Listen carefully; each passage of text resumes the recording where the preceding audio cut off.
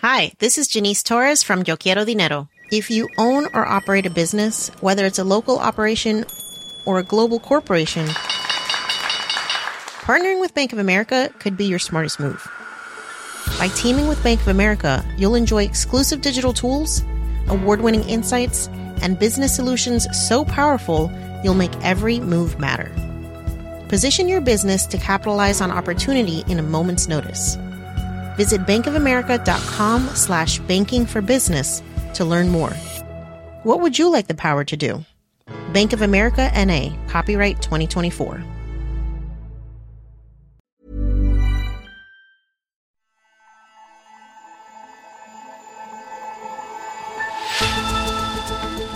For those who contract COVID-19, the road to recovery is not always a straightforward process.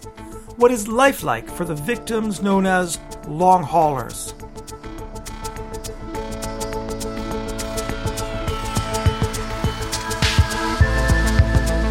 Hello and welcome to Babbage from Economist Radio, our weekly podcast on technology and science.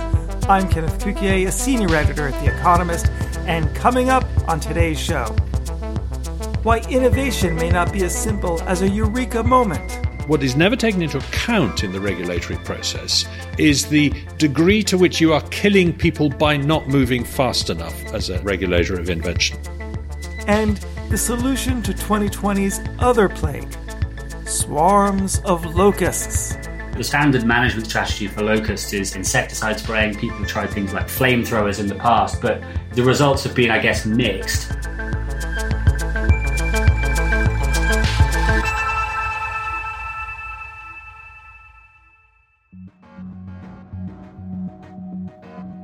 But first, for many people who get COVID-19, the disease is mild.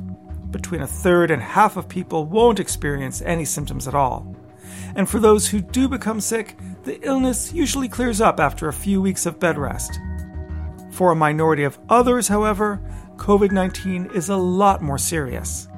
It can mean hospitalization, and for some, death. Even for those who do survive the illness, the recovery is anything but smooth.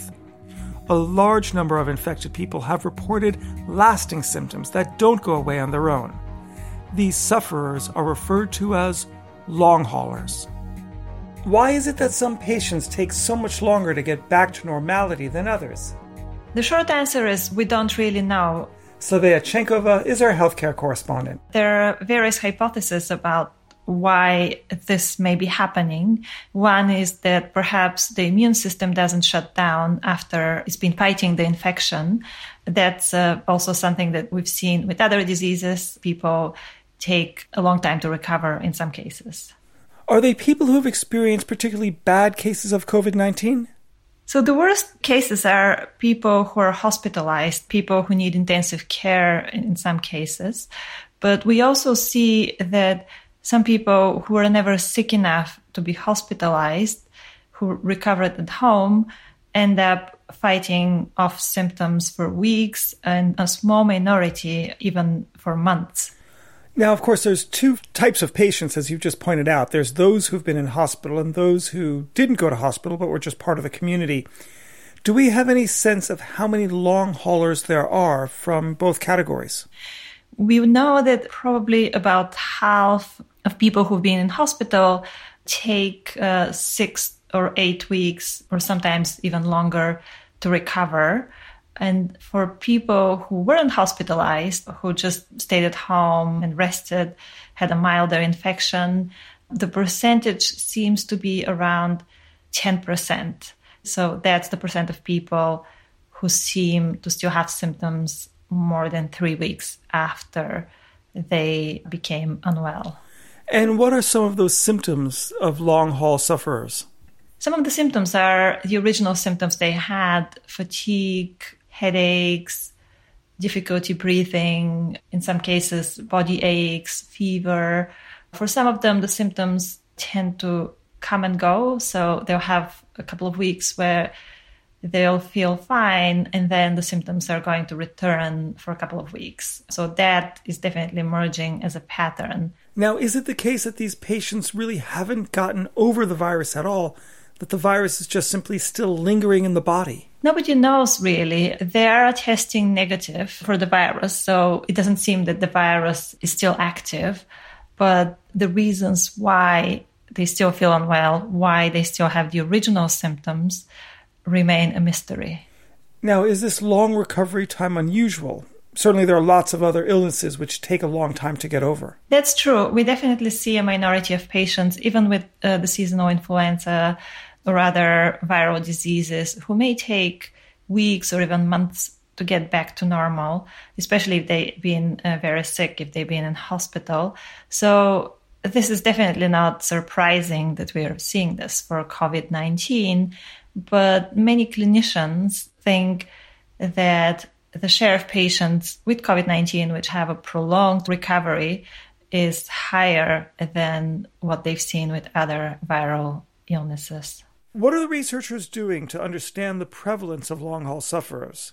There are a number of studies that are being set up in many countries that are following tens of thousands of patients, and some of them are planning to actually follow up with them for 25 years just to see whether changes in their hearts or lungs end up leading to some sort of long-term impairment or health problems. I spoke to Michael Marks, an epidemiologist at the London School of Hygiene and Tropical Medicine, about this. He's a member of the steering committee of FOSP-COVID, for Post-Hospitalization COVID, a large British study of patients suffering from long-lasting symptoms of the illness. We see two groups of patients who've had COVID-19 in the clinic that I help run. The first group is all the patients who've been admitted to hospital at our trust. That's everything from people who were very mildly unwell and only in hospital for a day, all the way through to those people who are recovering from being in intensive care. And then the second group of patients that we see are people who were never admitted but have been referred from the community. Breathlessness is really common. Maybe 50 to 60% of patients still feel breathless when we see them 6 to 8 weeks after their illness. But in some of those people, they'll be breathless because they've gone on to develop permanent lung scarring, such as a condition like pulmonary fibrosis. Some people will be breathless because their heart function has been impaired. Some people will be breathless because they've become deconditioned from a sort of muscle and physiology perspective. So one of the key things in the clinic is to really evaluate the patient and understand what is the driver of each of their symptoms. And so, have you noticed any commonalities among those people who are long haulers? Are people who are obese, are they more likely to be long haulers? Are people who had underlying health conditions before COVID, are they more likely to be long haulers? Or is it really across the board? Young, old, healthy, unwell? Amongst the hospitalised patients, it is clear that the severity of your initial illness is related to your recovery. So patients who went to intensive care have more ongoing symptoms when they're seen at follow-up and are at higher risk of complications like lung scarring, we think, probably, than patients who only required oxygen or patients who were admitted and didn't require oxygen. So that's a gradient that's related to their severity of their initial illness, and we know that severity of initial illness is related to a number of factors, including age, probably gender, ethnicity, potentially some underlying conditions. And so in order to understand that group in more detail, we've set up the FOSP-COVID study. So this is a large UK government-funded study being led by my colleague, Professor Chris Breitling in Leicester, and that will enrol about 10,000 patients who have been admitted to hospital, and it will follow them for at least a year in the first instance and potentially for longer. And that will help us identify amongst the patients who've been in hospital what are the predictors of the people who will still be symptomatic at 6 months or 12 months or 2 years. Can we predict who is going to develop lung fibrosis? Is that related to whether or not you had underlying lung disease to begin with? Is it related to how severe your illness is? Is it related to which drugs you were given to treat your COVID-19? Silvia, that's how some scientists plan to study the long haulers. But what about treatments? How are countries helping patients now? So Britain and some other countries are starting to set up specialized rehabilitation programs. And that's because usually rehabilitation programs in healthcare would address a single problem, such as people who have lung disease and have to learn how to make the best use of whatever reduced lung function they have, or people who have chronic heart disease. In this case, the challenge is that people who recover from COVID-19 often have several of these problems all at once. So people who need care to recover from these symptoms can have rehabilitation, which in some cases could be something as simple as a breathing exercise that may improve greatly their daily quality of life. Slavea Cenkova, thank you very much. Thank you, Ken.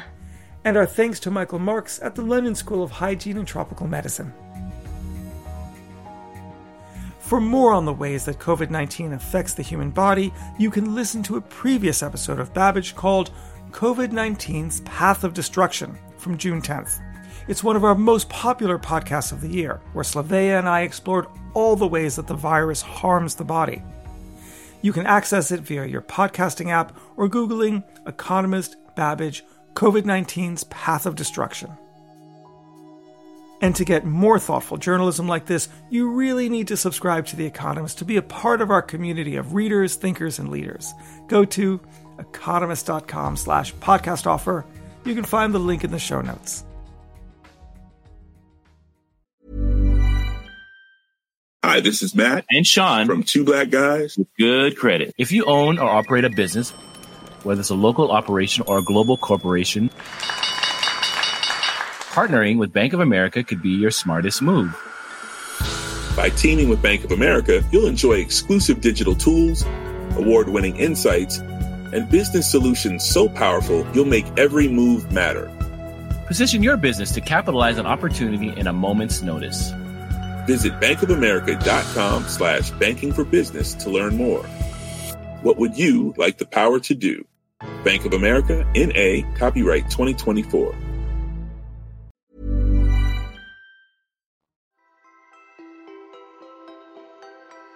Next up, for scientists, engineers, and entrepreneurs, being innovative is the ultimate goal. The ability to improve people's lives is the foundation of progress, which drives humanity forward, whether it is a new vaccine, an improvement in battery storage, or any number of advancements in technology. But it's one thing to set out to be innovative and another to actually achieve it. So how does the process happen?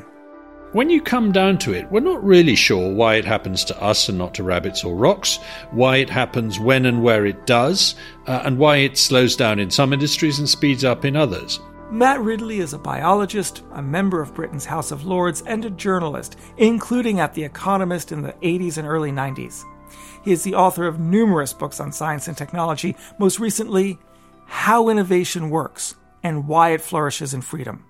My general argument is that it's a bottom-up emergent phenomenon, that it comes about somewhat inevitably and inexorably and under certain conditions, choosing the people who do it to do it for it, rather than, as it were, being the result of a grand plan by a genius. So one of the things I'm trying to do is rescue the ordinary innovator from the idea that he's a special genius who has great insights and is a godlike figure. I think it's a much more democratic process. It's also a much more collaborative process, a more gradual process, a more trial and error process. Innovation is more important than the original invention itself. That is to say, turning an invention into something that's affordable, reliable, and available. These are some of the themes that I discuss in my book. Now, you bring up trial and error. And of course, in your book, you examine Edison testing 6,000 natural fibers to determine the filament for the light bulb. He did a form of trial and error, but artificial intelligence allows a new form of high throughput trial and error. Do you expect a sort of tidal wave of innovation to come from things like AI?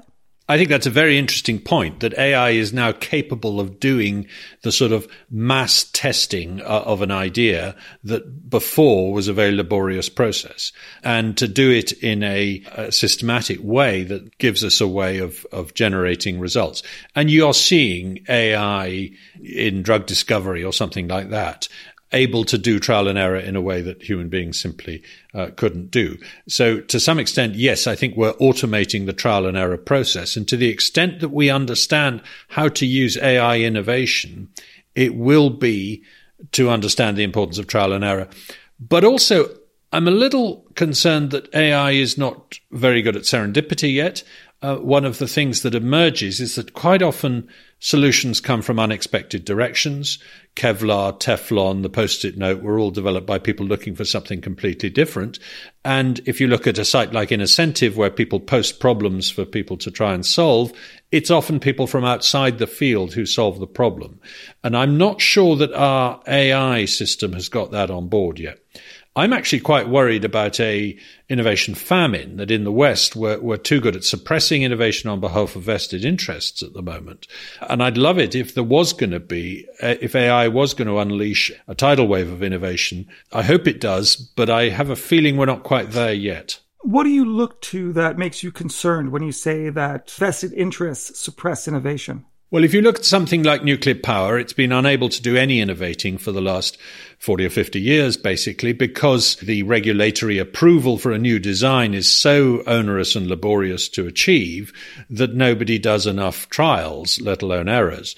And if you look at something like genetic modification of plants, this is a technology that is extraordinarily promising, but an entire continent in the shape of Europe has decided to turn its back on it. So there are some pretty striking examples today of that. And if you add in the effect of intellectual property, which is often very anti-innovation these days, and the effect of regulation lobbied for by big consumer interests. So the example I give in the book is James Dyson inventing the vacuum cleaner and running up against the problem that his rivals in Europe lobbied the European Commission to bring in rules that favoured incumbent interests. Then I think we are in a period, plus, of course, the general precautionary approach of the lobby groups, of particularly environmental pressure groups. We are in a period when actually, particularly in Europe, but also in North America to some extent, less so in China, until recently at least, it has become harder and harder to be an innovator. Okay, so if we don't really know how innovation works, but we know some of the features that encourage innovation and the things that discourage it, what can wise people and policymakers do?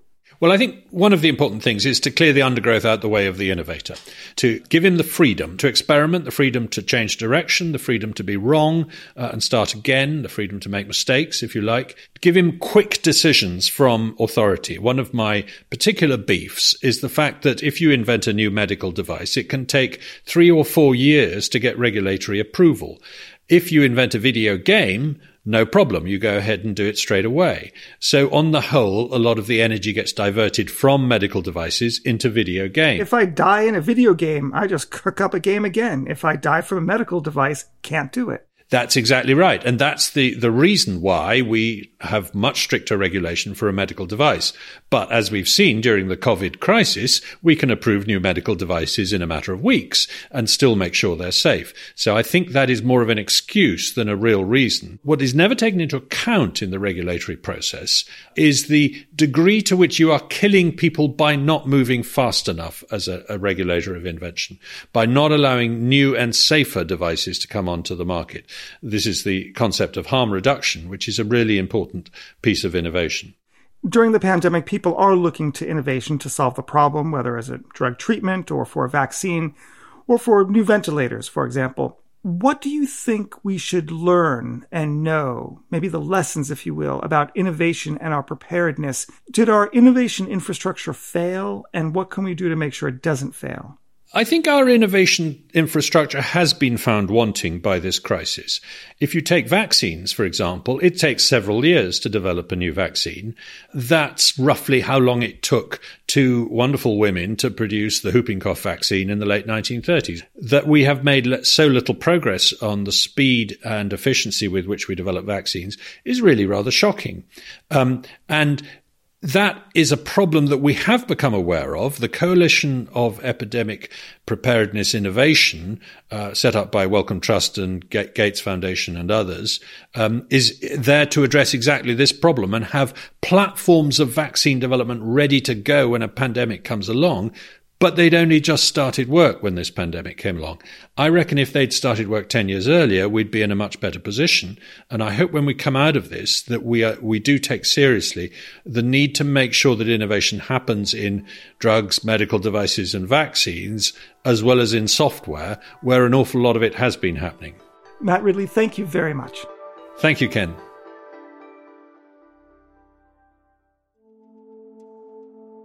And finally, in some parts of the world, COVID-19 is not the only plague wreaking havoc. In areas of Asia and East Africa, swarms of locusts have stripped fields, threatening to cause a food crisis. Now scientists hope that a new discovery about the insects might provide a solution. The swarms in 2020 in some places are the worst they've seen for a very long time. Tim Cross is our technology editor. The UN, which monitors these things, says the size of the swarms is the biggest in Kenya that it's been for 70 years. They recorded one swarm that was about 25 miles long and 37 miles wide. And again, in bits of India and Pakistan, it's the worst it's been for about a quarter of a century, we think. So what causes the locust to swarm in the first place? Locusts, most of the time, are sort of solitary insects that don't really cause any damage. But if you get the right circumstances together, and we're not entirely clear what those are yet, but heavy rain seems to be a sort of big part of it because that causes a boom in the plants on which they feed. They can sort of switch behaviors and become what scientists call gregarious. And then they change color and their behavior changes. So instead of being solitary, they sort of meet up with other locusts, start displaying these swarming behaviors. And then you get these sort of, ravenous clouds of the things that can fly, dozens of kilometers in a day and strip fields bare. And now scientists think they have uncovered new information about locusts that might help them prevent this. Yes, so they think they might have found a bit of the biochemical machinery that kind of drives this transformation. So what they found is a pheromone, which is a signaling molecule, something with a sort of smell to it, that seems to change the insect's behavior and to attract them to each other. And how did they discover this, and how would that prevent this? So in the paper, a scientist called Xiaojiao Guo, who works at the Institute of Zoology in Beijing, compared the chemicals present in solitary and gregarious locusts, and they looked at the migratory locust, which is the most common species. They found 6 that were more commonly produced by gregarious locusts than solitary ones, which was their initial batch of candidates. And then with further testing, they found out that just one of those, a chemical called 4-vinyl anisole, or 4VA, seemed to be responsible for making them swarm. So they tested this chemical on male locusts and female ones, on mature ones and immature ones, and on ones that were solitary and ones that were already gregarious. And in all of those cases, it made the locusts much keener to bunch up with other locusts. And from that, they drew the conclusion that this was the pheromone that causes the attraction. Okay, so now that we know how diffident introverted locusts become extroverted gregarious ones, how can scientists turn them back to their natural state in which they're all just mere individuals again, not part of a tribe? Well, the hope is that 4VA will let them do that, because at the moment, the sort of standard management strategy for locusts is insecticide spraying. People have tried things like flamethrowers in the past, but the results have been, I guess, mixed. The hope is that now that we've identified this pheromone, it might give us new ways to attack the problem. So the simplest idea, I guess, is if you can make this pheromone synthetically, you can use it to bait traps. It's very attractive to locusts. So you build a trap, put some of this stuff at the bottom, watch them all fly in. A more sophisticated option might be if you can come up with a chemical that binds to the receptor on the locust antenna that's designed to sense this stuff and kind of blocks it. You might then effectively make the insect unable to smell it. So, although some of the locusts are emitting it, if you spray this chemical, the others might not be able to detect that and so wouldn't swarm. And then there are even more sophisticated ideas. You could maybe use genetic engineering, because the scientists were able to work out the gene sequence that codes for this receptor. If you could create a locust where that gene sequence was knocked out or disabled and somehow, spread it widely enough that it became common in the wild, then again, you would effectively kind of short circuit this mechanism and the locusts would live solitary lives forever. Does playing around with locusts also mean we're playing God with the ecosystem? On one level, it does, because, the point of an ecosystem is everything is connected, right? So locusts are, they eat crops, they're food in turn for other animals and so on. But I think what's attractive about this kind of approach is it's pretty targeted. If locusts are the only species that are using this chemical, then interfering with this chemical only interferes with the locusts. Whereas if you're spraying insecticides, they tend to be broader acting. If you're resorting to flamethrowers, you're going to end up burning your crops. So I think the hope is that this is sort of the most targeted measure yet that we might be able to use. Tim Cross, thank you very much. Let us hope that scientists can solve the swarm. Thanks, Ken. And that's all for this episode of Babbage. While you're with us, please give us a rating on Apple Podcasts or wherever you listen. I'm Kenneth Cukier, and in London, this is The Economist.